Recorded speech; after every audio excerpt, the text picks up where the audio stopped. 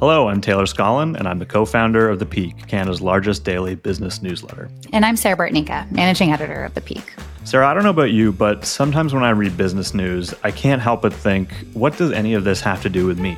I hear you. Like, why should I care about backlogs at the Vancouver port, or Canada's battery supply chain, or potash mining in Saskatchewan? Yeah, exactly. I mean, these topics do make people's eyes glaze over sometimes, but I think that's because they're often explained in very complicated and abstract ways and with a ton of jargon. The context about why it actually matters to you is often not really part of the picture. You know, every day we publish Canada's most read business newsletter, The Peak.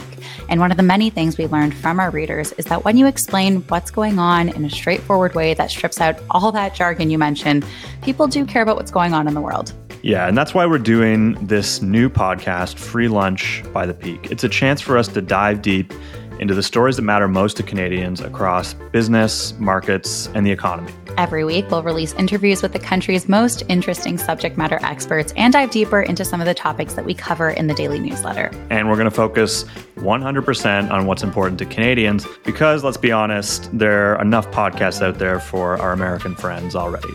That's very true. So if you want to join us for new episodes every Tuesday, search for and follow Free Lunch by The Peak on Apple Podcasts, Spotify, or wherever you get your podcasts.